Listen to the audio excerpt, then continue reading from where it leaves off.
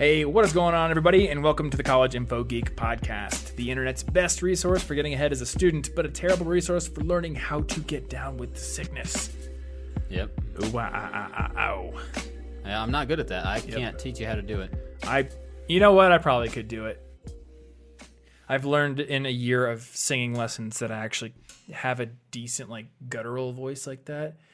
Not screaming voice, but that's good. I think I could probably do it. I don't want to hurt my voice, though. I imagine, on tour, that dude, what's his name, Damien?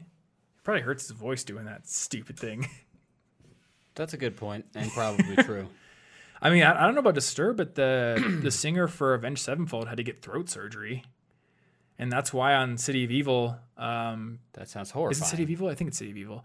He doesn't scream at all, because the record before that, it was your standard screaming metal record. And then... And let that be a warning to us all. Yeah. And whenever I go to vocal practice and happen to practice a song with screams in it, my teacher's like, don't do the screams. You're not there yet. And I'm totally fine with that. I have no desire to learn. Don't be a hero, kid. Yeah, don't be a hero. You either live long enough to see yourself become the throat surgery patient, or you die. You die a hero. I don't know where this is going. Something like that. A little bit of more conventional joke structure. We can't pull out the Jerry Seinfeld stops every week.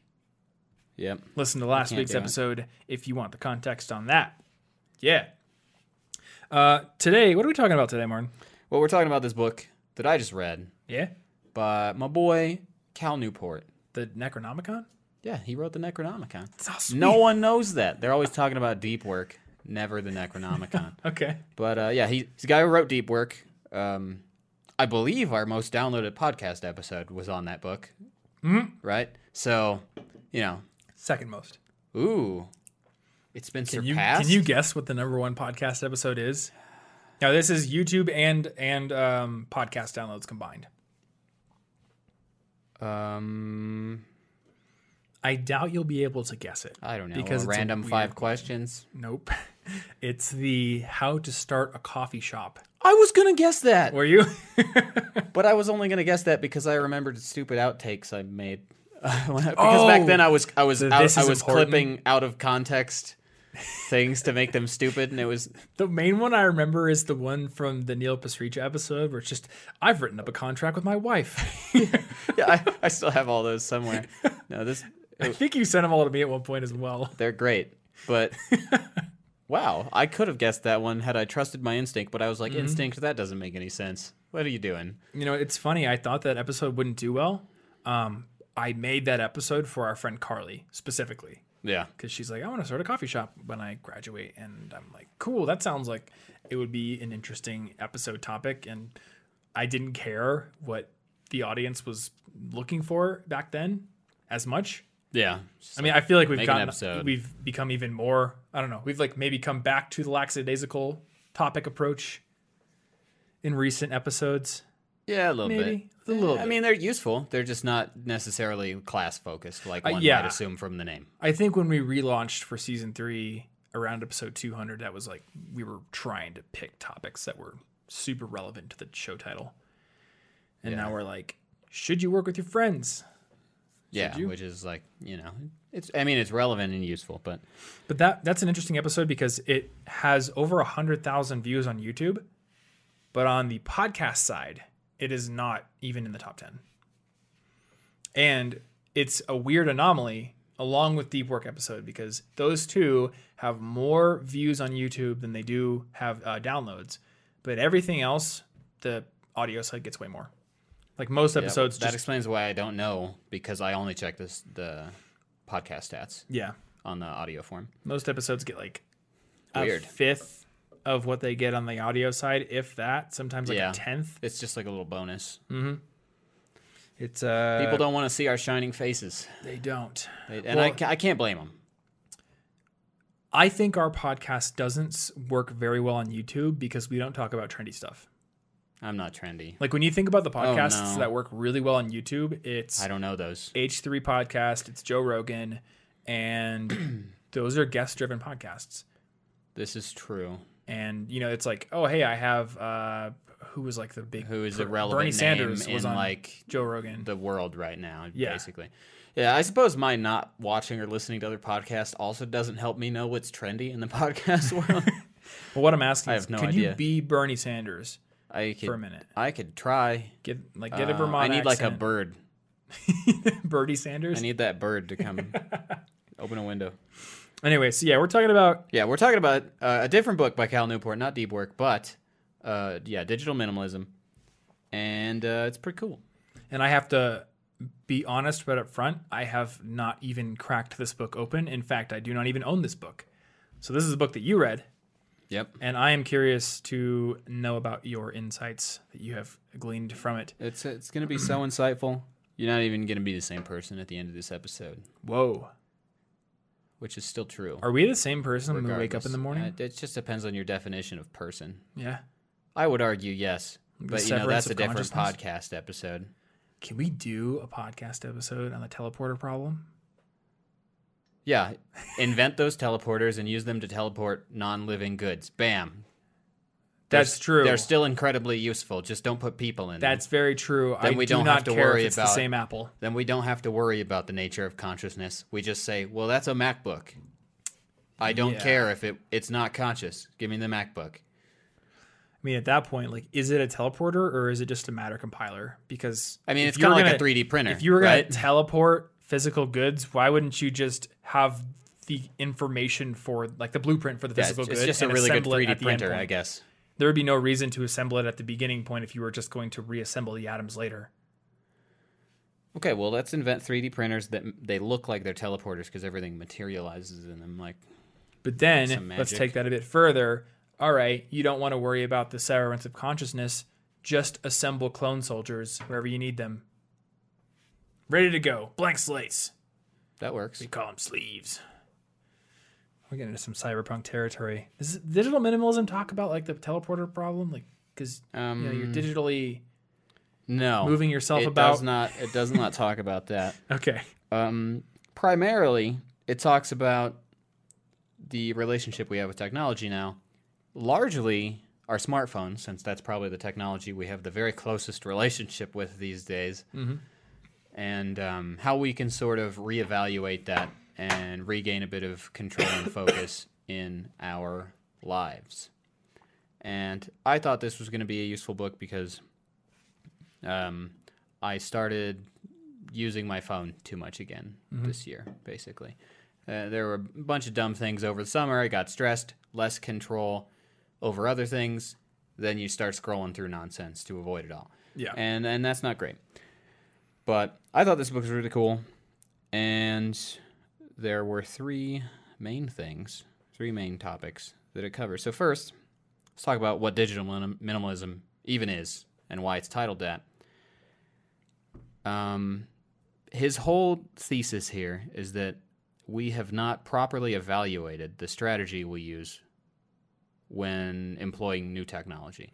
So we use the any benefit approach. Yeah. With borderline all technology. It's just like, oh, that's fancy. I want it. Oh, Facebook it'll let me get messages from my dog. Therefore, I should also scroll through the news feed because I got the Facebook for all of it and I ignore the costs versus the benefits. What's the any benefit approach specifically? So when you're evaluating whether or not you should use a tool or any sort of tool, the any benefit approach is just like, it does something good. Hooray, let's do that.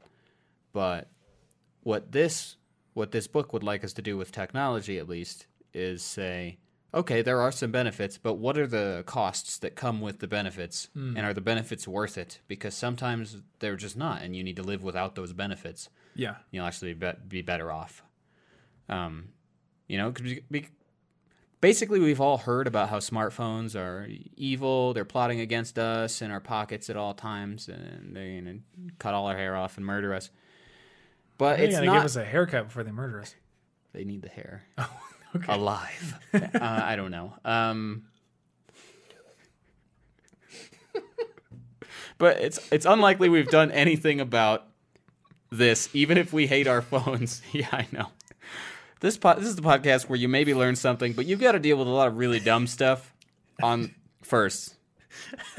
So you should consider whether you should use the anti-benefit approach with this podcast. Is the dumb stuff worth it? I hope so.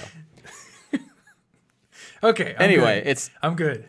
Practically everybody will just tell you, yeah, my phone's bad for me. Yeah, I should stop using this. I should stop using social media.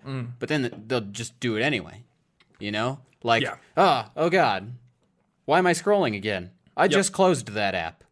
That's stupid. I'm going to delete this. It's like a compulsion. But then, wait a second, I can't delete this. What if there's an emergency and they specifically message me through Facebook for some reason? That's not likely, but it's possible. So I'll keep it installed. Bam, scrolling again the next day. Yeah. You make literally no difference no matter how many times you tell yourself that you would like to. And let's be fair, there are some legitimate uses. Oh, there are. Like my vocal school communicates through a Facebook group for their like jam nights where they're going to be and like where's the showcase coming up, things like that.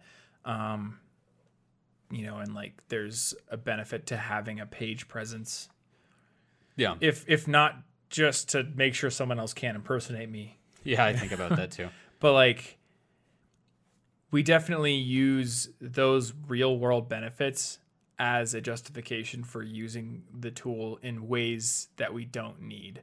Like I don't need Facebook on my phone to see that group. Yeah. I could just check it in my browser. And that's really the problem is that these things are useful, but like the 5% of use that we get out of them, it entices us to ignore the 95% of what we're actually using this stuff for, which is pointless. And I think it changes our behaviors too. Like literally changes the way our brains work. I remember when I was in high school, I used to go on forums a lot. I don't know if you ever did, like discussion forums. Yeah, I used to participate in a hip hop forum, but I'm not going to name it or my username just in case that's still out there. I was in, like the first forum I ever joined was for the metal band Demon Hunter. And it was awesome. I was like 12 years old and I was like talking with all these cool people about music. And then I joined an MP3 player forum and learned like literally everything there was to know about MP3 players. But I remember, you know, I would happily type a response or I'd start a thread and ask a question and I would go about my business and then I would come back a day later to see what the results were. And if I had a question about something, that's what I would do. But now I feel like I'm so used to instantaneous responses on Twitter and stuff like that. Like if I have a question and I've Googled for it and I can't find the answer, my brain has massive resistance towards like starting a thread on Stack Overflow or whatever to get an answer. Because I'm like, thread, ever. I need the answer now. And actually, Anna and I were talking last night. Like I've been trying to write a song and I've been having a lot of difficulty. And she's like, why didn't you ask your good friend Martin, who has literally written songs before, for help, or your brother who is a songwriter? And I was trying to think through it and I'm like, is it pride? Like, do I feel like I need to be the person who does everything? I don't think so, because I'm going to work with an engineer on it. I think it's like at every given moment, I feel like I don't have time to go ask somebody and then wait for their response. I have to just do it now. Yeah. It's like instant gratification on all these social media apps becomes like the expectation for everything. Yeah, I think all of this stuff, everything today, all of our technology has definitely made it easy to be really impatient. I was thinking about this with shipping the other day. Oh, yeah. I ordered something from a site that wasn't Amazon, and I was like, oh, yeah, remember when like nothing was 2 day shipping? Remember when you just had to wait like a week or two? Like that was fine. It was fine. But now it's like, this is going to take half a day? I want it now. Prime now. Give it to me in an hour. I'll pay extra. And then they're like, oh, sorry, it's not going to get here today. It's been delayed till tomorrow. It's like, oh, that's okay. I guess I didn't actually need it. Turns out. I just thought that I did. But this is an overall adaptation we have to this stuff where it becomes just the pattern of how we live our lives. Yeah. And for the digital minimalism concept, he also basically he says that he doesn't think modest hacks are enough. You know, little life hacks, do this, do that. We need a huge overall structural change, and we need to change our philosophy about how we use it. Because the problem is that these things are designed to be slot machines in our pockets. Yeah. It's, you know, every notification ring is similar to Pavlov's bell. And we will all salivate for the new information or hopefully social validation that we will find, particularly in social media. But your phone in general is been designed to sort of do this because back when it was just an iPod Touch, even when you couldn't do stuff, we didn't have internet 100% of the time. So you were used to at least having mild pockets of time where you didn't have it. And now we have it at all times. We want everything immediately, and we can't wait for 3 seconds. We can't even stop walking long enough to respond to a text. We have to do both at the same exact time and run into people and be like, oh, I'm sorry. The 30 seconds it took me to give my attention to this person was too much. So I had to keep doing stuff. And so Cal wants us to change how we work with this and consider it all from scratch, basically by starting with a sort of detox. And that way you'll be able to not have bias when you're choosing what you want. When he says detox, does that mean deleting your accounts, or does that mean just like grounding yourself from them for a little bit? Okay. But he also wants that to be reasonable. So if you're going to go with 30 days without a bunch of stuff, you should be honest with yourself about parts of it. So if I do something work-related on Facebook and I need to, that's perfectly reasonable. But I should choose when I'm going to do that and only use it for that. Like, I have Instagram on my phone, but I'm not using it to scroll. I use it to post my thing in the morning. I post a photo I'm trying to do every weekday at the moment. And you can't really post from anything else, can you? I was posting on the web browser before because of a little... Oh, right. You inspect had the little... element hack thing. Yeah. But I realized that I can tag the location on my phone even if I'm not currently at that location. And so I've just been kind of lazily doing that. But I don't have any idea how the photo I posted this morning is doing. I haven't looked. I don't know. Yeah. So it's like there's no reason for me to cut that away. I'm not using it unhealthily right now. But the reason that modest hacks and attempts probably won't be good enough is that these companies are putting billions and billions of dollars toward making those attempts not good enough. Yeah. So he talks about... That's true. Yeah, I guess you're right. Facebook's ad revenue, and I don't remember the years exactly. I only wrote down the last one. But in the beginning, ad revenue on mobile was like, 12, 14% or something. Within like 5 or 6 years, in 2017, it was 88% of their earnings. Mobile ads are 88% of their earnings? Yeah. So the thing is, like, whenever I've tried to run a Facebook ad, the desktop optimizations are basically useless.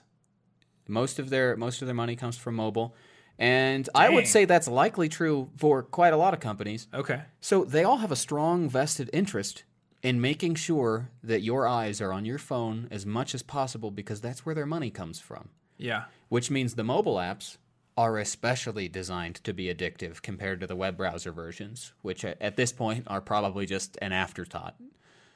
And it kind of sucks. It's like now we live our lives through our phones, and it's like, oh, here's the prescribed experience. Like, here's the prescribed way to experience any one thing. Yeah. To the point where, like, people take pictures of their food to... Yeah, like post online. Life is like performing. That's what you were saying earlier. No. You were like, there was a quote. We don't live life anymore. We perform it. And yeah, like me. I mean, I don't know if I'm an extra strong case of this because I'm a quote unquote influencer or whatever, and I guess you are too. Ha! Oh, you man. have to be. But maybe not. Maybe other people feel the same way, where it's like, oh, and if I ever do anything cool, I got to put it on Instagram. Hey, I made this cool song. Better put it on Instagram. Yeah, what's the point if I don't put it on Instagram? Mm-hmm. And, like, it's hard to respond to friends and everything because it's all got that element of performance. Yeah. Where I'm just like, well, I can't respond immediately. I didn't have a smart answer yet. Give me some time to draft that a few weeks. Like, we're friends, I thought. We should just be able to say things back and forth immediately without having to worry about whether it's a good answer for the public to see if it's on Twitter. Mm-hmm. What if I write this and it's what I would have said to them? But the public, they hate it. And now I look dumb. Yeah. But seriously, these companies make all of their money off of stealing your attention, your focus, your time, and also your data. So why are we taking them with us at all times if we know that explicitly they're selling all of the things that we complain we lack, focus and time and privacy for people concerned about that? Actually, a lot of people aren't now. Why do we keep our phones in our pockets? Yeah, just put it in your backpack. Yeah, I did that the other day, actually, and it just worked really well. It's like if you turn the ringer on, you're going to hear it if someone calls you. You'll hear the no emergency. No one's going to text you an emergency. But then when I put my hand in my pocket to grab my phone, what'll I do? I don't know. When I just kind of instinctively go to it in 3 seconds of boredom. The whole thing is they're designed on purpose. They don't want to lose their billions of dollars. You think Facebook wants us to have free time, or do they want to make money? If there's ever a conflict between the two values, I know exactly which one's the priority. Yeah. And because of that, we always have the phones. People might have the phone in the shower. They're waterproof now. I know somebody who has told me they put their phone in a plastic bag to take it to the shower with them, but now they don't have to. Yeah, to me that's absurd. And like so many people take their phones to the bathroom and use their phones while driving, which is just blatantly irresponsible and dangerous. But it's still like, but I can't resist. There was a notification, and I need to answer it. And so that's why he's arguing that we need to do a larger shift to reconsider and plan out how we're using each piece of technology. Yeah. Because otherwise we will eventually succumb to the powers of their psychological manipulation and billions of dollars of, research backing up our ability to become addicted to this. Yeah. I want to address a feeling that I've gotten. So when I started college, it often felt like I had to take any advantage I could get to get ahead. So it's like, oh, well, I obviously need to build a strong social media following. Yeah. Because it's going to help my personal brand, all these things. And it's true to an extent. Like, I'm not going to lie. I've had a lot of great opportunities that have come up because of social media. I'm not going to lie. That's what happens. But you were mentioning like Pavlov earlier. Like, they use like that B.F. Skinner type training to make the dogs salivate and anticipate a specific reward and, kind of get addicted to it like a slot machine. That doesn't go away when you quote unquote make it. Like, your brain is still in that configuration. And yeah, you're not free when you hit 100K. Yeah, I mean, like, when I was in college, I think like my first year in college, I made like $2,000 the entire year out of my part-time jobs and everything. Like, I didn't have that much money. And like now, take a look at the studio. We've built a pretty successful business. I shouldn't feel like I need to be doing all this stuff on social media from a financial standpoint, but I still do, because that brain training doesn't go away unless you work to make it go away. Yeah, habits are hard to break. But the other thing is, like, you get to a point where your past self would look up and be like, wow, you're so successful. And in my everyday experience, I notice, like, I'll be hanging out with friends and they'll be looking at their phones and I'll be looking at my phone too. And I'm like, wait, I don't like this. This isn't cool. Yeah. So. Yeah, like that. We didn't always have that. And if we all feel like we have to be putting all this time and effort into social media to get ahead, then that means on an aggregate, like macro level, the world kind of makes a collective decision to go through these platforms for all purposes. And like, yeah, is that the world that we want to live in? That's how we interact with the entirety of life. Yeah. I mean, that's how I felt when I first moved here. I moved here at the specific date I did, so that I was here 2 days before a Regina Spektor concert, because she's my favorite musician. And I was like, I really need to see this, and I need to be moved in. I can't be all nervous on the first day. I need to be adjusted a little bit. And then everybody just got their phones up, and I was like, I'm gonna take one photo. Yeah. And then I'll take a photo of the board on the outside. But what's more important here, my actual memories and present tense enjoyment of this experience, or like a really badly lit, poor quality photo that I could just Google and find 80,000 other people that just posted the same thing? I could just steal one of theirs. Like, do I really need... All of those photos are bad. They look terrible. The lighting is just the lighting's not set up. And if you're in there with professional photography equipment, they're probably not going to let you do that. So, unless they're paying you. It's just like, I'm here to experience live music. If I was here to experience merely a digital recreation, I could have just played the CD and Googled some pictures of Regina Spektor. Mm-hmm. What am I losing if I look at everything through my camera lens on my phone. I'm reading David Byrne's book, How Music Works, right now. And he was the singer of Talking Heads and has done a lot of solo stuff too. But he was kind of talking about like before the advent of recording technology, music was like more something you did, or if you were experiencing it, like you knew the moment it stopped, it was gone forever. Like you're never going to have that experience again. You may be able to like have someone play the same song for you again, but it's going to be different. The context will be different, or the time will be different. You might feel different. So where you were in that moment, experiencing it, that's never coming back. And that is still true. You know, like people still go to concerts even though they can listen to like the most pristine, amazingly produced recording ever, because it's a different experience in a different context. And yeah, I feel like if you're just standing there recording it through your phone, maybe what you think you're doing is you're capturing that moment, but you really aren't. You're capturing like a really, subpar facade of that moment. Yeah. When I went to the Tash Sultana concert a few months ago, like I didn't think this was possible, but I cried at it. Wow. It was the best music show I've ever been to. And had I been standing there filming it, I don't think I would have experienced those emotions. And if I was watching like my phone recreation, I would just be like, oh yeah, I did do that. Yeah, I remember that. I get credit for that now because I could post it somewhere. But like, where are you going to get goosebumps? Yeah. Not through your phone. Like, I don't want to live a life where I just half experience things and then create a record of it. And then, I don't want to go like too far to the other extreme here and be like, well, there's no reason to ever photograph anything, because like you do get emotions back when you see photos, when you watch, recordings, but it isn't the same. And I think, if you're standing there the whole time with your phone, even if you're filming it, like you're not experiencing it. Yeah. That's why I stopped taking so many photos. When I was younger, I took photos of everything. And it wasn't even for social media. It was like more for my own record. But then I realized like everything I went to, I was just like, whoa, what's a cool photo I can take of this?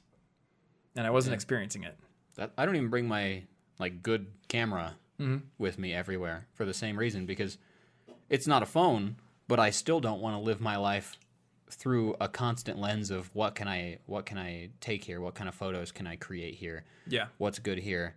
Because sometimes I just want to go for a walk and just enjoy it, not think I can do something productive with this walk. Yeah.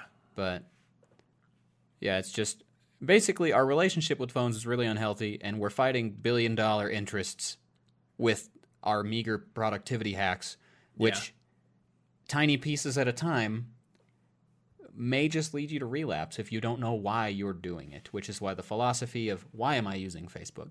I'm using it to keep in contact with a few people, and so that family members who I may not contact very often can simply search my real name and find me and message me. That's important. But I'm not going to go to the news feed because it's nonsense. So I'll just go to messenger.com, which is just the messages. It's just the it's just the inbox. It's the only part I want. So if I go to there, I am now using only the useful benefits of Facebook and avoiding all of the rest. So that's a perfectly reasonable plan. I'm not going to give everything up. Another thing that's in this that I think getting further away from social media really helps with is he talks about the idea of solitude in this book. And this is the part I found the most fascinating, because really, we've heard that our phones are bad for us. I thought the $1 billion vested interest thing was very interesting. But he talks a lot about solitude and how important it is for us and how we've lost it. Because when we are... Well, actually, first, he references another book that I can't remember the name of right now. But it was a book about leading. And in this book, they defined solitude as time where you are free from the input of other minds. So it's important to note here that when I say solitude, I don't necessarily mean you're in an empty room meditating and that's it, and all the walls are white and there's no light. You're just sitting there. You could have solitude. If I'm like playing guitar. Yeah, you could have solitude walking through a park. You could have solitude in a coffee shop if you do not anticipate that anybody will be interrupting you. So it's not literal solitary confinement is basically the thing, because that's not very reasonable to get at all times. There's a lot of people on this planet. So is it quiet, or is it just that one criteria? Just you're free from input. You're from other free. minds. You're free to think. Okay. You're free with your own thoughts. Yeah. And I mean, if it's really loud, you may not be able to think very well, and That's true. that might hurt your solitude. There's probably like 2 types. Because last night that's I spent like an annoying input. like 6 hours just sitting there making music. Never checked social media once. Yeah. No one talked to me. But also, like, the only thoughts I was really able to have were, what the music I was creating, which is very different from like being alone and quiet to ponder maybe your own feelings or things that have happened or problems that you have. Yeah. Like, so those are 2 different things. Solitude can be really good for creation, and it can also be really good for just the big questions in life. Who do I want to be? Yeah. As a person? What do I value? Mm-hmm. And those things are hard to get if you're constantly getting input from other people. And the problem is that we used to basically guaranteed get solitude in our lives. Yeah. We weren't able to 100% of the time be bombarded with other people's thoughts. But now that we have internet in our pockets and constant cell phone availability, mm-hmm. there really isn't much time where we're truly alone to our own thoughts. Yeah. And this is even true if you're doing something that's useful and good. Like, I think that books and podcasts and music are all great things. Mm-hmm. But even those, if you're just constantly listening to other people's music throughout the day, especially with lyrics, that's input from other minds. That's their creation. That's their information that you're intaking. Yeah. Books and audiobooks and podcasts, including this one, all the same thing. If you 24/7 listen to this podcast, you never get a chance to sit with your own thoughts and truly think, yeah, did anything come of that podcast? Did I actually intake anything? And what are my thoughts on it? Because we are all minds, mm-hmm. and if we are merely the instant reaction to other people's minds, we are kind of cutting out a large part of our own existence. Yeah, it's kind of funny. Like, there's this feeling that, there's all these productivity books and podcasts that we can listen to. And man, I can just be so productive because I can keep listening to them all day long. And there's so many insights that I'm gleaning from them. But you crowd out any time that you have to process them or to come to your own conclusions. And yeah. I think it does more than just that, though. It kind of makes you dependent on other minds to solve your problems. Like, you don't come up with your own solutions. Something I think about is, like, we have, like, this insatiable hunger for curation from sources of authority. Like, I'm not going to generalize too much because I know there's some people who do this, but how many people actually go into a library or a bookstore now and just, like, browse and be like, that looks interesting, I'm going to read it just because I find it interesting, versus, all right, what's the best, like the top 10 fantasy books that have been written since 2000? I want to read those because they're the best ones. Give me a chart. Give me an algorithm that recommends me music. Where's my Discover Weekly? Yeah, here's a new album by an artist that I ostensibly like. Let me check this YouTube review first. Oh, they hate it? Garbage album. Yeah. I'm glad I didn't listen to it. That artist is falling off bad. Yeah, I think if you get a subjective reaction from someone else, that will actually, it will kind of push your mind to view it in the same way. Or maybe if you're a very rebellious person, it will push your mind to view it in the opposite way. But you're not getting your own unfiltered reaction to it. Yeah, either way, you're just reacting to what they said. So, I mean, I've had plenty of things where I'm like, I loved that. Yeah. And then later I'll find out that reviewers hated it. I just be like, well, that's dumb. I don't care. This is why I don't check reviews for things. And, when a new game comes out, I don't check the reviews. I'm just like, that looks fun. And if I was a kid, I would have just bought that stupid game. Yep. And if it was trash, I probably still would have enjoyed it. Yeah. Dude, one of my favorite games growing up was the Evel Knievel game for Game Boy. Like, Rockstar made it before they were good. And I think if you look up the reviews for it, people are like, this game is horrible. Like, 1 out of 10. The controls are awful. Yeah. You die instantly. And yeah, you do. But I had a lot of fun with that game when I was a little kid. Yeah. Like, it was hard, but I don't know. And honestly, I can't think of a single book I've read that I didn't enjoy. Maybe because I don't care. There's one book I read that I really didn't like at the end, but you know what? That book was critically acclaimed. Yeah, what was that book? It was a really weird book. Oh my god. It was like It was by a dude it was by China Melville. Crap, what's the book's name? I don't know. I don't want to grab my phone. I don't know this one. Because I could probably just think of it later. But yeah, I don't know. It was a really interesting book, but the ending was just like so depressing and like pointlessly so. It's just like, ugh. I don't generally like stuff like that. But yeah, when we see an aggregate opinion, we're just like, oh, I feel like my opinion should probably be more in line with that. Like, what did I miss? Yeah. But you don't, because otherwise you're not part of the tribe of people who agree on their opinion here. And it's scary to differ from a whole large group of people. It's very dangerous to be alone in your thoughts, thinking everybody disagrees with you. Yeah.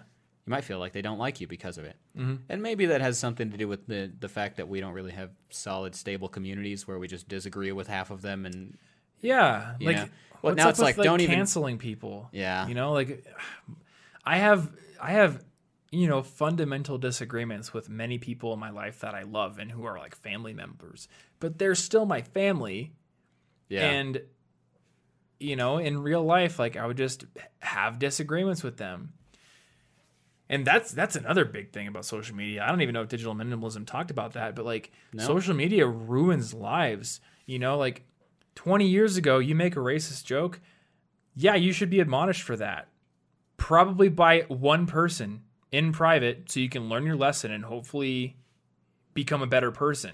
Not by 50,000 people who are now calling your employer and your family and like every friend you've ever made and being like, you need to disassociate yourself from this person. They're evil and problematic. And if you have a relationship with them at all, you're also problematic. And we're going to call your employer too. Like, it's that's very messed much, up. I think that like it tries to come from a good place, but I think that it reflects a lot of what's not that great about our prison systems, you know? Yeah. Because we seek punishment and not reform. And we want like overwhelming punishment. We're like, I want the fire from God to come down and like wipe the earth of this person because of their offensive tweet. Yeah, and maybe they didn't even mean anything by it. Maybe it was an accident, or maybe it came from a bad place, and they should change. And that's very often true. I'm not going to say that it isn't. And I have family members where I incredibly disagree with things that they've said or done in the past. And I'm just like, that's blatantly wrong. Yeah. But you're not calling their employer up. But I love them and want them to improve.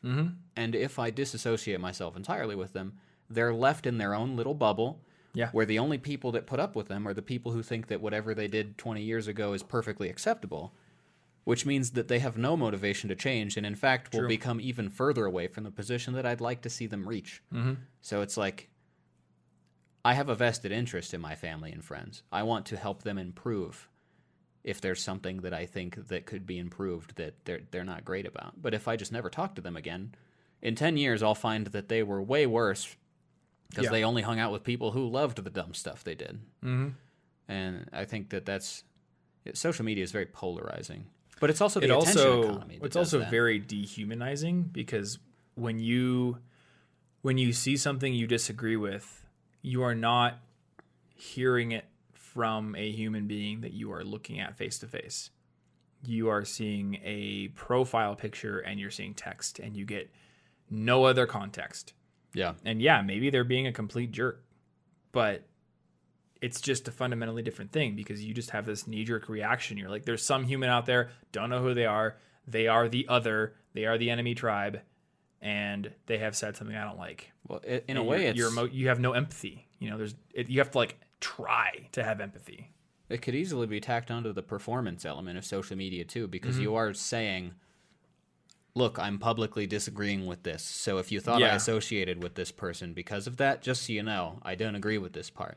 There is a lot of virtue signaling there. And there may be really good intentions behind a lot of that. I just think that letting people drift further into their own bubbles is only going to strengthen those bubbles. And it's dangerous. Yeah. But yeah, the solitude thing is big. Like it's so easy to not get it. And with the any benefit approach, it's so easy to justify not getting it. Yeah. You know, like I could listen to podcasts all day. It's optional now. It never used to be 100% optional, and we could literally go 24/7 with the input of another mind. We never have to be alone. which means we don't maybe get it. And, actually, with the whole bubble thing, you might be doing that with your bubble, which means you never have a chance to even reflect and say, wait, why am I in this bubble? Yeah. Maybe, wait, I don't agree with that. You mentioned belief as a tire in one of the other recent episodes where you kind of believe what you believe because the people around you do and you want to fit in. Well, if you're constantly getting input from them and you're never like off by yourself, able to think about it and question it, it's really easy to have belief as a tire. Yeah. It's like it's just wrapped up in your identity. Oh, I remember what I was going to say. Also, with the attention economy, the thing is that what's going to go viral? A perfectly neutral and reasonable opinion, or either an incredibly negative or an incredibly positive one? And you're only ever going to see high stimulation because that's the most stimulating. That's why news channels are filled with nonsense horrors nonstop instead of like, here's the reasonable amount of news that affects your local town. They're like, here was an earthquake 17 billion years away, and I want you to know that in 20 years, it's going to do something horrible. Be scared and pay us ad revenue. Yeah, I think it changes the sentiment too. Like, especially now that you can actually see the person who said inflammatory thing. Yeah. I feel like it's even more impactful than seeing a news report about it.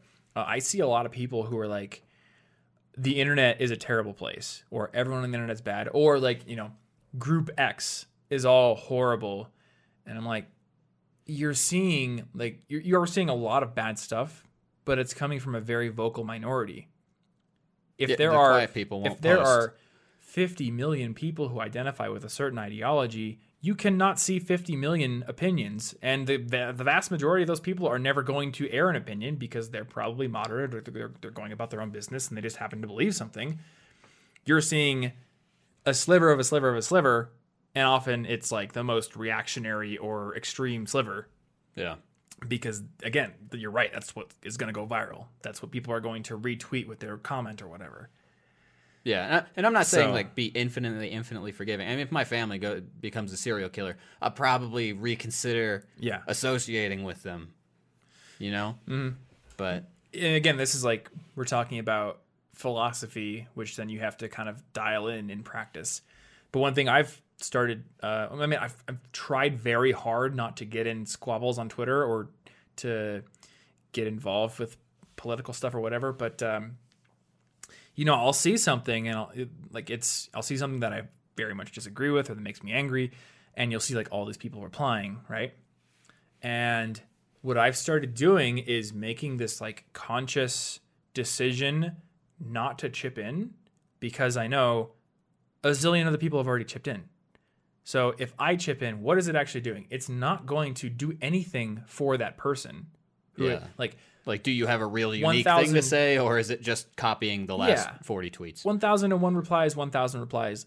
It will do literally nothing to that person other than, maybe just put one additional straw onto the camel's back of their mental health. So what is it really doing?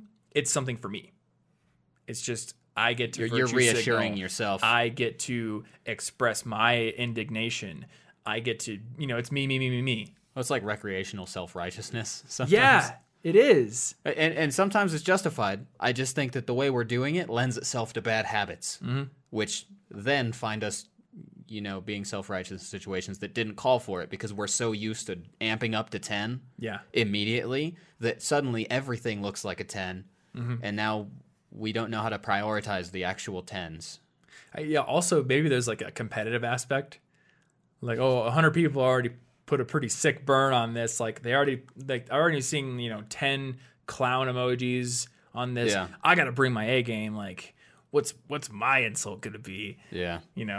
Oh, and no, please, listeners, don't hate me for this. I'm not saying I'm in the middle of everybody necessarily. I just don't put my opinions out there. And also because I firmly believe that in this particular context, we're largely talking about productivity, education, self-improvement. I think that the people I disagree with, if they naturally listen to the things I say and kind of observe my personality, will understand what I believe. And they may slowly find themselves agreeing with me more and more. Whereas if I turn them off immediately, I never have a chance to reach them. Yeah. And I think this is important. You have no obligation to state your beliefs on anything. I would rather just nobody can say in a general you sense. must take a stand. You know? Now, your personal ethics and philosophy may dictate that you must take a stand on certain things, but no one else can tell you it is wrong for you to be silent here. And the problem is I'm a really quiet person in general and don't think my opinion is necessarily important to anybody else. It's important to me, but unless it's asked for, I don't think that anybody else needs to be forced to hear my opinion. They have their own, I'm sure. Yeah. But that's a little bit digression-y, but basically we need to spend some time alone and reconsider who we are and what we care about and slow down and observe our own mind. Do you think that's why meditation is so popular and trendy now? Maybe. That might be it is in itself a reactionary response to the complete lack of solitude we have. And once again, it would be maybe a little less popular or viral to be like, maybe just be alone sometimes, than it is to be like, well, you need a meditation timer, which I can sell you one. Here you go. You need guided meditation, which I can sell you a subscription to. Here you go. And you need to sit in a specific posture so you can unlock your perfect Zen state. Yeah, it's still formulaic, and if you're using it with like an app or something that talks to you while you do it, it's still with the input of another mind. Like, you're still not alone. That's true, yeah. And that's also maybe why meditation is so hard for many people, because we're not used to being alone with our thoughts anymore. And now it's uncomfortable. It's like, what was that thought? I don't think did I agree with what I said? Oh, that's complicated. Give me my Facebook.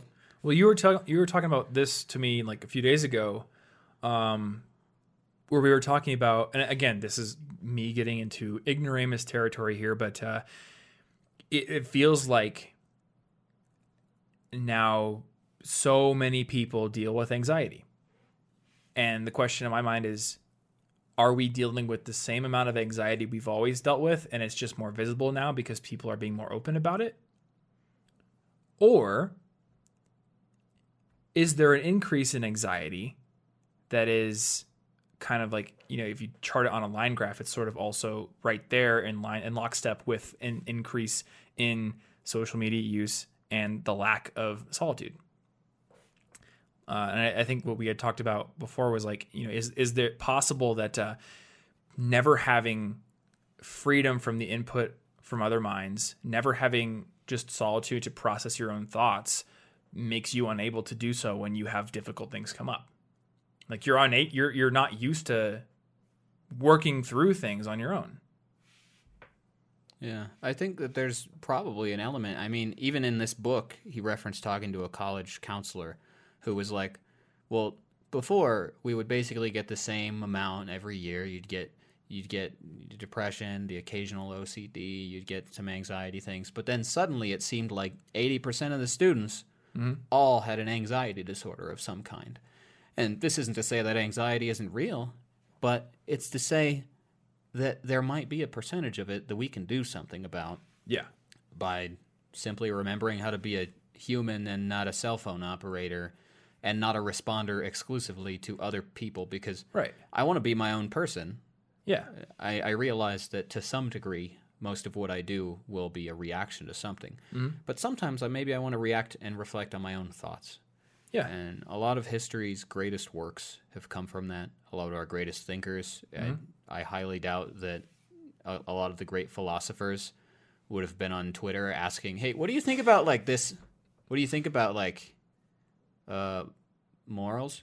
Do you think they're cool? Yeah. Or not? Should I not do this? Give me 1,000 likes and I'll write a thesis on morals. Great reflection was needed. Yeah.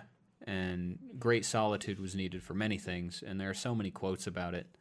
And I think one of my favorites is Picasso reference. And somebody was talking about what Picasso had told him in a conversation. And it was nothing can be accomplished without solitude, basically. Just nothing of any importance, really. Which is also a good tip for group projects. Yeah. Have meetings and then go off and do something. Yeah. Well, we need time to reflect. A lot of the best breakthroughs come in that kind of an environment. Just like suddenly, whoa, I didn't even consider that. Was that going on in the back of my head? That's cool. Yeah. Maybe I should listen to my head sometimes. Yeah. And when you mention like you believe anxiety is real, I absolutely do. But I guess what I'm saying is, you know how it's well established that burnout happens when you overwork yourself for a long period of time. It's like a chronic stress situation. Yeah. So I don't think that it would be unrealistic to believe that, chronic lack of solitude can also have harmful mental effects. We've just never had this, so we would only be just now seeing what this does to us. We're not, what's it been, like 20 years, 10 years? I remember not having the internet. I remember not having it. I grew up without it. Yeah. We couldn't afford cable even. I got it on the weekends sometimes when I went to my dad's. But a lot of younger people so much time where I didn't have this. Mm-hmm. And I don't remember being as concerned. And, memories are faulty. Yeah. But basically system-wide, we're seeing suddenly everybody's unhappy. Mm. And I don't think it's as simple as I'm comparing my life to somebody on Instagram. I think that's a piece of it. But I don't think it's just that simple, because there have always been people that are going to be better off than you, probably. Yeah. Not necessarily rubbing it in, but this seems bigger than any one tiny thing can fix. I think it's a lot of effects. Our world has changed because of this. We're changing what it means to be human, basically. And yeah, I do think that the comparing your life aspect is part of it, but there's also the aspect of like, you post something, you get that like dopamine rush from seeing the likes or whatever, but then that goes away. So or are don't you get the always likes. on like a constant withdrawal? And if you're not like using this, and then if you're using it so much that you're never on that withdrawal, like then you're just using it all the time. You're not really experiencing life. Yeah, or you don't get the likes, or you do really good this time, and now that's set your bar for likes. And if you don't get that many on the next one, it's a failure, even if it did good by yesterday's standards. And I think that withdrawal thing is really important that you mention that, because that goes right into the third thing that I think is one of the most important things for this book, which is if you're going to be taking out the social media, if you're going to be taking out the input of other minds and all of this, you need to replace it with something fulfilling. So if you're going to stop using social media, you need to have fulfilling personal relationships. You need to go hang out with your friends. You need to do something. You need to meet people, go join a meetup, do something, and find hobbies and things that will fulfill your time, because you need to remember what it's like to get to enjoy spending time uninterrupted on something. And that's what impressed me the most about this book. Was I got inspired because for a while I was fine with my phone, because I had read another really good book that I unfortunately don't have notes for because I read it physically, but it's called How to Break Up with Your Phone by Catherine Price. It was really good. It inspired me to make some changes on my phone that helped for a while. Mm-hmm. But like I said, the summer was really difficult. So, I didn't like reality and retreated into the easier world of scrolling through nonsense and forgetting about it. Yeah. Which isn't a very positive or helpful way to deal with it. Didn't do anything. But this book inspired me. So I took off some of the stuff. I put my phone in my backpack, or I'd just turn it off, or I'd leave Do Not Disturb on all day. That's one of the suggestions he had, was leave Do Not Disturb on, and then turn it off when you're doing something where, hey, I'm going to respond to everybody now. For the next 20 minutes, I'm going to do that. But I had such an incredibly good day after I did this that I was confused. Yeah. I didn't understand why. So I literally went and wrote it down. I have a note in iCloud that's just called, "Today felt really good. What did I do? Why? Why did it feel good? I'm used to neutral, maybe even negative, but just good the whole way through." And the thing is, I largely ignored my phone and internet happenings. I didn't, not entirely. Mm-hmm. I did at specified, like, I'd just be in between activities and I'd be like, okay, I'm gonna check what's going on. Then when I got to an activity, I would completely ignore my phone again. Yeah. And I would find that I could actually get into the flow state because I wasn't constantly interrupting it. So I literally woke up, voluntarily read from Digital Minimalism, like on a Sunday. Then I played some Luigi's Mansion. Then I watched one episode of something on Netflix. Then we went to a bookstore.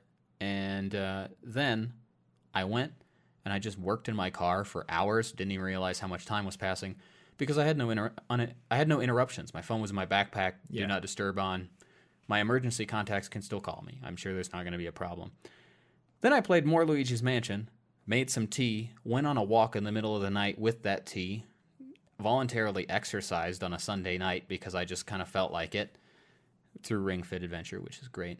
Still. Gotta beat that buff dragon. It's really great for some reason. And then I applied to get a print shop on the site InPrint, which is juried. You have to be accepted by the artist community already on there. Mm-hmm.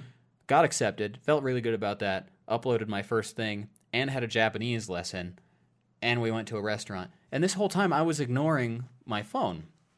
When I was doing an activity, I was doing an activity, and that was it. Yeah. And I did use social media, and it was useful because Twitter is how I found out about the site InPrint. So I was like, there's value in this social media. Yeah. It is useful, but it was more useful in a concentrated tiny block where I was like, yep, there are my updates. I will now ignore it for a while. Yeah. Because all of those things being uninterrupted was so strange and fulfilling. It felt like I had been myself that day. Yeah. You just don't get that very often. No, the fact that it was confusing isn't a great sign. I shouldn't have to be like, why am I so happy? Yeah. So what are the actionable things that he suggests? Well, one of the things is the do not disturb thing. He suggests the app Freedom. Okay. But I think the main thing... I can't remember if Freedom currently works on iPhones. Did it change with the update or something? Yeah, they may have fixed it since then. It always seems to be this tug of war where like Apple will delete something they were able to use to block things, and then they'll get around it. Oh, I see. I don't know. So you have to check their page. But you had mentioned not keeping the social media apps on your phone. And then one thing that my girlfriend has had a problem with is like, well, she can just go to the mobile site in the browser. But you had said you can set up an ad blocking profile and just block Facebook at a domain level on your phone? Yeah. Yeah, okay. I got a little ad blocking program, and I just reddit.com, I'm now designating you ads, so this will automatically block the input. And you can do things like screen time as well with iPhones. But also, don't be logged into the mobile web version, and if you know your password for social media, maybe you should get a password manager, because I don't know my password for Facebook, because it's not important for me to know that password. So and I don't have like password management on my phone either, so I have to go to a computer if I want to log into Facebook. I don't know the password at all. But if you had to, you could download your password manager on your phone. I could. Like if I absolutely had to, stuck at an airport and your laptop was dead or something, you could get it. Yeah. Okay. So, like, I could do it in an emergency, but that emergency has never happened. So yeah, I think that's the thing, is like you need to consciously admit that the emergency has not yet happened, and I don't need uber convenience. Well, we can't be prepared for literally every single emergency in life. There's going to be some stuff that we're not prepared for, and that used to just be a situation. And now it's like, well, I'm going to the store, but maybe I need my GPS. What if I get lost somehow? Like, there's another thing. I mean, GPS is super helpful, but once again, I don't need it all the time. I will get home in the most efficient way with my GPS, but I would find my way home. And I would be using my brain. Well, and you'd get to know the layout of the city. Like, especially when you're in Denver, ain't that hard to get around. Oh, look, the mountains are over there. I know what direction is west. Yeah. Cool. Yeah, that's actually incredibly helpful. So, I don't know. Yeah, I feel like we need to just let our brains puzzle through things more. And I do think that, and this isn't even a social media thing, I do think there's like the internet and having the magical answer device in your pocket at all times. It's just like, again, it's the Pavlov thing. It's like, I have a question. Boom, got the answer instantly. Oh, that was great. Didn't have to think through it. But then that that conditions you. Yeah. And it probably limits your creativity and the things you can do on your own. Yeah, well, and that's why I think it's so important to replace these activities with something fulfilling and meaningful, because otherwise, if I just get rid of my phone and I don't go hang out with people and I don't have a fulfilling hobby or work to pour myself into or family to help, I'm just going to be kind of left there, very much noticing how many notifications I'm not checking. Yeah. You know, I'm just going to be left there with that like mini withdrawal. I'm going to be left there with the anxious desire to get that dopamine. Mm-hmm. And then I'm just going to want it back because I'm less happy than I was with the social media if I don't fill that time with something more than just, I need my phone. I can't stop thinking about my phone. You got to distract yourself. You need to find something worth doing. Mm-hmm. And now I've been getting more and more into like pixel art, and I just got my piano back out of storage, so I'm playing that again. And I can just go for an hour or two. Last night I was working on pixel art for like 2 or 3 hours, didn't even realize it, didn't get to bed till 1 because I wasn't interrupted. Mm-hmm. And that can't happen. When I get interrupted, I never ever get into the flow state, so nothing is ever fulfilling. Yeah. Yeah, last night was great. I mean, same. I didn't have my phone out. I was sitting right there just plugging my bass into the pedal and like learning bass lines, and then plugging my guitar in and be like, okay, well, what sounds good with this bass line in terms of chords? Oh, hey, that sounds pretty good. Like just like figuring things out on my own. It's pretty nice. Okay, so a few ideas I have. The deleting things off your phone, probably a good idea. Yeah, they're really not needed there. Mm-hmm. On your desktop, I think like the big thing is you should treat social media like email, where it's like, all right, here is the time of the day where I'm going to check it. Yeah. And then I'll check it tomorrow again. So you could use Freedom, which works perfectly on desktops, to limit your social media use to either, I think you can set it to like, only 20 minutes a day or whatever, whenever you want, or you can make it a window. And then there's like extensions like a news feed eradicator, which can just get rid of the news feeds entirely. Yeah. I don't know what to do with Twitter, because sometimes I find really interesting things on Twitter, but sometimes I just click into the replies on a thread and get angry, even though I don't want to. I do have that happen sometimes, and I mean, maybe sometimes Ashley will tell me about something she saw, and then I'll be like, "Look, you have brought me anger. Why?" Yeah, maybe the thing I got to do is just like, sorry, bro, but if you are either tweeting or retweeting stuff that puts me in one of those rabbit holes where I get angry, I'm just going to unfollow you. I've done that for a lot. I'm just like, I mean, I like some of your content, but once again, the any-benefit approach is not sufficient here. Is the good things you're tweeting worth the fact that I know you're really going to be talking about whatever it is that you just said that I either disagree with or that stresses me out and ruins my day? Because I keep up on the news. I'm trying to be civilly responsible. I know what's going on.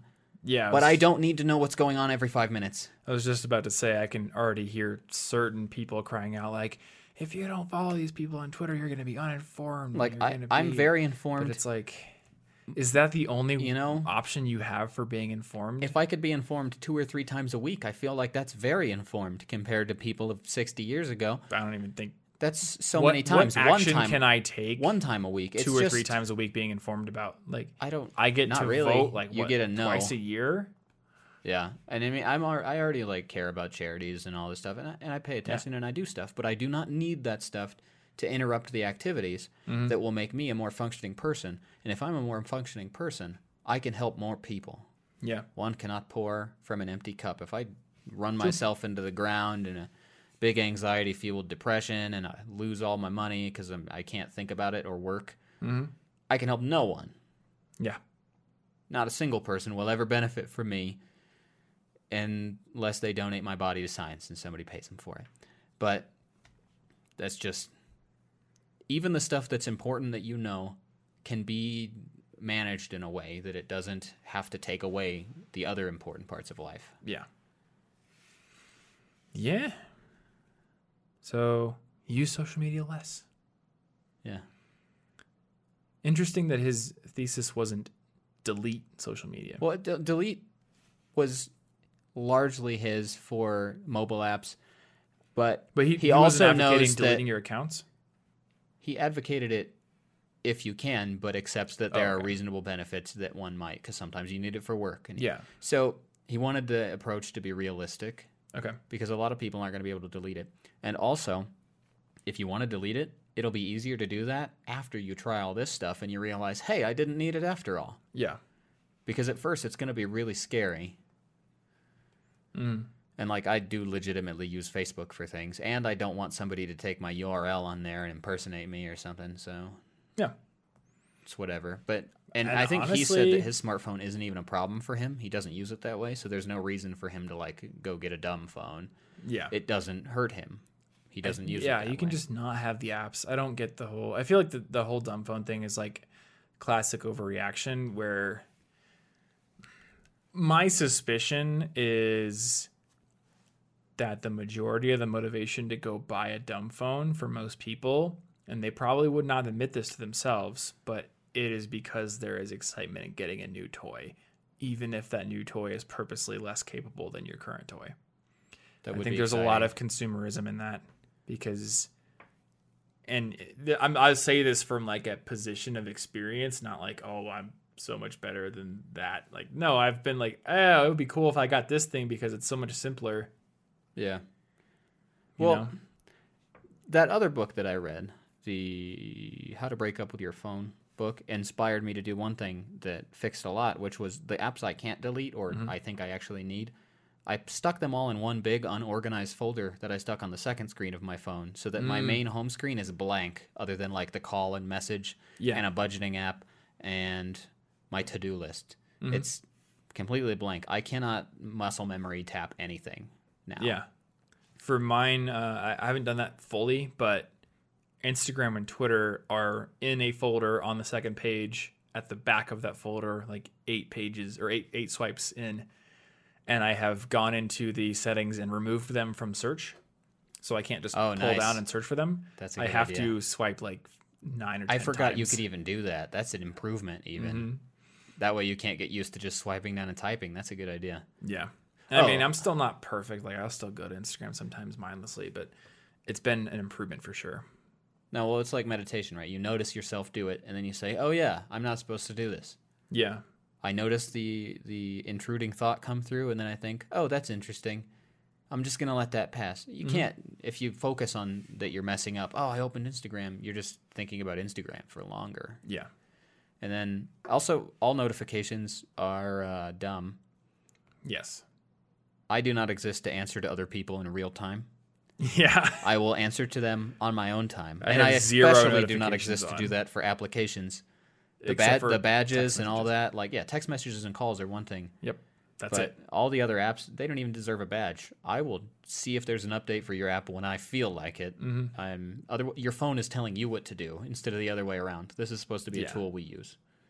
I think I have Slack DMs right now on notification, but I could probably turn those off safely. Yeah. Because here's another thing, and I know you get this because you've told me about it. You get like the anxiety when you have a notification and you don't even want to read it because you're like, oh, I don't think I'm ready to compose the perfect response that's witty and complete. Oh no, I better leave it unread so I don't forget about it. Then you're just going to keep thinking about it. But then, like, you're thinking about it, and if you had just not gotten the notification in the first place, instead sat down like, I am ready to answer messages right now, you would just do it. Yeah. Instead of being like, there's an open thread. You don't need all of the previous anxiety and worry about it. That didn't help at all. That did nothing for you. I think it's a big thing. Like, we often talk about, there's anxiety about things you can control and anxiety about things you can't control. And the choice to not answer a message now, but to be alerted to its presence now gives you something to worry about that is outside your control at this very moment. Yeah, like if you're driving, and I get a Slack notification while I'm driving and I don't have a do not disturb on, I might be like, what if it's a work emergency? But I'm in the interstate. I can't check that. Do I irresponsibly try to die by checking my phone? No, I shouldn't do that. But it might be a work emergency. Let me calm your fears there. If there's ever a true emergency for work, I will call you. See, that's really the thing. If there's I'm not going to put it on Slack. If there's an emergency, hopefully someone will call you. Yes. And really the whole crux of it is just that these are supposed to be tools we use, so we should stop letting them use us. And don't let them be the filter through which we experience life. This is another thing I'm thinking about. Like when I was a kid, I would go outside and I would go to my neighbors' houses and knock on their doors and ask if their kids were home. That's scary. And here's another thing. My friend Antonio, who's in his 40s, will sometimes just call me to talk. Yeah. He's the only person besides my mom and my dad who will ever do that. And meanwhile, like people more our age, I've seen stuff on Twitter where it's like, if you call before texting to ask if you can call, you're a monster. And there's all this agreement. And I'm like, why? If you don't want the call, just don't answer it. Like, why do we feel like we need to be like, oh, hey, can I tweet you to like see if I can text you, and then like text you to see if I can call you? And permission to slide into your DMs. Yeah, could we like schedule some time to hang out? And I realize like being an adult means you kind of have to schedule time to hang out, but that's like that is one of there's the lame a difference parts of between dealing with the reality of schedules and obligations and being like, oh, I don't want to impose too much by calling you, so let me text you first. Like, what is the deal with that? Maybe I'm just old. You are maybe I'm like old man yells at cloud right here, but I don't get it. Like, call me. If I don't want to answer, I won't, and you can leave me a voicemail or text me about what you wanted. And if I don't want to hear it, I will put my phone on Do Not Disturb. We have the choice to turn the interruptions off. We're in control. We just like forget that we are. So now we're putting societal pressure on other people to behave in a certain way because we want to set our phones up in a way that can basically woof us, to make an office reference. Woof.com. I don't know. It's just, it's weird. I feel like there are certain things where you are getting old and out of touch, and that's just what it is. And then there's certain things where it's like, nope, it really was better the way we used to do it. And we just haven't thought about the cost we have incurred in this new way of doing things. You know what? To counteract that, I'll say one thing that's old that wasn't better. MySpace, where you literally ranked your best friends in a numerical order. Publicly. That is messed up. That was actually pretty, that's pretty messed up. That is way worse than now. Can I be in your top 8? I don't know. It felt so good to be in the top 8 of like somebody that you were attracted to. You were yes, they think I'm cool. Wrong. This is the most like toxic, divisive thing to ever play. That's true. Your top 8's pretty bad. Sorry, bro. You're not my best friend. Duh. Yeah, that was pretty bad. You know. But like, it's not all old man opinions. That was worse. Worrying about follower ratio, that's also pretty bad. You know? Yeah. And that ties into some like deep rooted human behavior. You know, we look towards people who are influential, and if someone's like, I vouch for that person, then you know we trust them more. But now it's just like, oh well, I don't want to follow this person because it's gonna make my ratio like 9.9 to 1 instead of 10 to 1. And true influencers have 10 to 1 ratio at least. That is like, never even considered that. No, I do not do that because it's dumb. What's my ratio? It doesn't matter. You know what? I think I'm famous if I have the right numbers. Give me a second. You know Joel, I don't know how to pronounce his last name, but the guy who founded Buffer. Yeah. That dude is a multimillionaire. He's doing just fine, and he follows like 50,000 people on Twitter. He has more than that, but I remember when he was building Buffer with Leo, they would just follow back like, just cool, let's just do it. It doesn't matter. You know, I want to feel validated by my ratio. Though.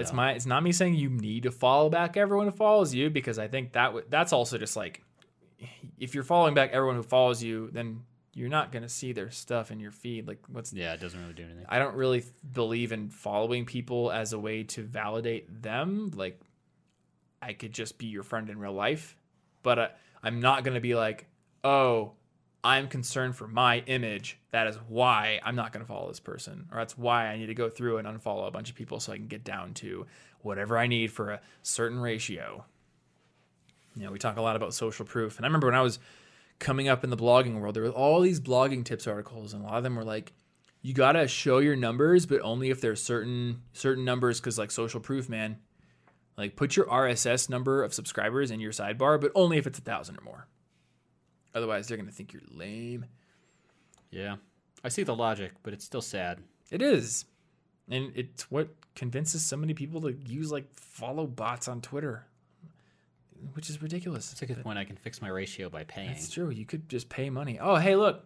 got another product to sell you. Then my engagement rates will go down significantly. Oh, it's true. I've got another product to sell you for that, though. It's not. It's going to be significantly more expensive. Okay. It's going to involve constantly paying people to pretend that they care about you. I think I could do that. And as your following grows, the engagement rate is going to need to grow with it. It will never end. That's cool. As long as people act like they like me. I don't know, man. Just that's something you got to think about. Like, does it ever end? You know, because a lot of growth and success is just the addition of more pressure.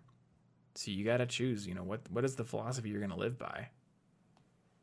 And what are you going to consciously give up as a result? Maybe you're going to give up a little bit of speed in growth. Yeah. Or maybe, paradoxically, you'll grow faster because you got time to think and time to create cool things that are actually remarkable. I don't know. Yeah. Yeah. So, glad that I had you good book. Summarize the book for me. It's a good book. So is the other one. I don't know how many productivity books I'm going to read in the future. I kind of feel done with productivity books. I'm gonna be honest. I don't. Mm-hmm. This one just seemed reasonable after the other minimalism episode, but. And there are a lot of people who are like, well, what do you think of this book? What do you think of this book? I'm like, I think that book contains some good insights, probably. Maybe one or two I might read still, but I largely just kind of want to read fiction right now, to be honest. Yeah. Well, here's something. I gain insight from fiction. And I want to say this from a very self-aware perspective. I think that if you are spending all of your time or you're only seeking to glean insights about productivity from people who spend most of their time doing a very limited subset of things, like most productivity gurus, quote unquote, they write things, they speak into microphones, they speak on stages, and they make videos. That's true. It's kind of maybe they do consulting, which is often born from experience that is really limited to just like the research they do for that output. So like, cool. Where are the insights you're gleaning from musicians, painters, fishers, construction engineers, foremen, like metal workers, literally anybody? Yeah, I've been really wanting to read like an MLK biography. Yeah. Because like how much did you learn from the Leonardo doubt it's biography? Going to be like, I have a to-do list, but I use the Pomodoro technique to write this speech. I still think that I'm going to find much more insight. I find insight in fiction more than I do now if I read several more productivity books. It's like, it's just, at some point you just have to use the productivity advice that works for you. We talked a lot about how context matters. Like a lot of times, you know, the space or the point at your life that you are in really matters to how receptive you're going to be toward the message. Which is why, like, you could read Getting Things Done when you're 17, and it might make a certain impact. You could read it when you're 37, it might make a bigger impact. And there's a lot of praise thrown around for people who can use relevant examples in their work. Well, what's more relevant than reading from people who will literally do what you want to do? Like, not everyone listening to this podcast wants to be a productivity guru or YouTuber. I would imagine that'd be a very strange statistic. That'd be pretty weird, right? Yeah, I want to be a musician. So I'm going to go read books by musicians, and I'm reading David Byrne's book right now, and I'm like, a lot of what he talks about a lot of like, you know, setting up stages for performances and like all his biography in terms of like his musician career. But there's a lot of insights in there about being a better musician. Like he talked about how he had he had made like this huge stage production, and it was like this touring roadshow. And for one of the shows, he was able to ask like this very famous Peking opera performer from China to watch the show.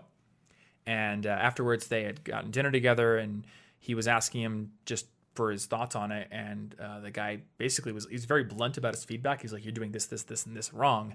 One of the things being, when you have like a very bombastic moment in the music, you can't just do it, because a lot of times the audience isn't paying attention and half of them are going to miss it. If you're going to do something surprising, paradoxically, you need to lead up to the surprise. And you have to do it in a way that doesn't totally give it away, but it still gets people kind of like paying attention, like, oh, something's about to happen. Kind of like, and I thought immediately to, you know, like a circus where there's like the drum roll, right? Yeah. The drum roll is not there for no reason. The drum roll is to be like, oh, something's about to happen. I better pay attention. You might miss it. Yeah. And you could apply that to anything, right? If you're a writer and you're about to go into a huge battle scene, you probably want to like write something that would sort of lead up to it and create like some tension, some building excitement. If you're writing a song and you know this, you could just go from the verse to the chorus, but like a pre-chorus can sort of build up to the chorus. Or the verse itself provides contrast to the chorus. Songs aren't all a chorus because then there's nothing to contrast them to. But a productivity guru is probably not going to tell you those things because they aren't a performer. I mean, I guess they're a performer in one way, but they're not a singer or a dancer. You should get your inspiration from several different sources and types of people and experiences. Otherwise, it's just the same message over and over again. Yeah. So something that I'm trying to do when I go to the bookstore, I don't just go to the business section. I go elsewhere. Right now, it's musicians, but who knows? Maybe someday I'll read a book by like a famous painter or something. Like I'm sure there's going to be cool stuff in there. Yeah. But just because someone has branded I did read themselves, about the Da Vinci thing, and that did turn out to be pretty useful. Actually. Yeah. Good point. Yeah, I don't think Da Vinci was a management consultant and productivity podcaster. No, in some ways he was pretty terrible at productivity, but still. Yep. But he still got some stuff done. Anyway, I think we've talked probably enough. Probably. So, once again, if you knew the title, it's probably in the title of this episode, but the book that we discussed was Digital Minimalism by Cal Newport. I take it you recommend it? Oh, yeah, it's pretty cool. I do. I recommend all of his other books. I haven't read this one yet, but Cal hasn't let me down yet. So, yeah. And to be fair to Cal, and partially to myself, I don't think that we should stop listening to people who do a lot of work in the productivity space. I just feel like it shouldn't be everything. It shouldn't. It's like, any food. It might be healthy, but if you only eat that all the time, you're still missing stuff. Yeah. Speaking of food. What if I eat 100% carrot diet? That's probably still not great for me. Whole concept of mise en place, that came from Anthony Bourdain. Yeah. That wasn't me reading some like, oh, hey, David Allen told me mise en place. Like, no. Yeah. That was a dude who like literally had to go into a kitchen every day and do inventory. So he's like, all right, let me lay out my kitchen the way I lay out my inventory sheets instead of just doing alphabetical inventory and then going all over the place. You just, people who sit and write and research for a living do not get even a sliver of the possible experiences out there. So they should only get a sliver of the attention, I think. But give me the big sliver. Yeah, I like the big sliver. I need the big sliver. Anyway, I guess I have to look at my phone again. Oh, look, there's a notification, but it's on Do Not Disturb, so I don't know what it is. Oh, good. I do like how iOS does not show me what the notification text is.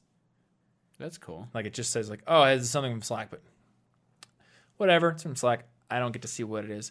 So this is episode 282. You can go over to cigpodcast.com/282 to get the show notes for this episode.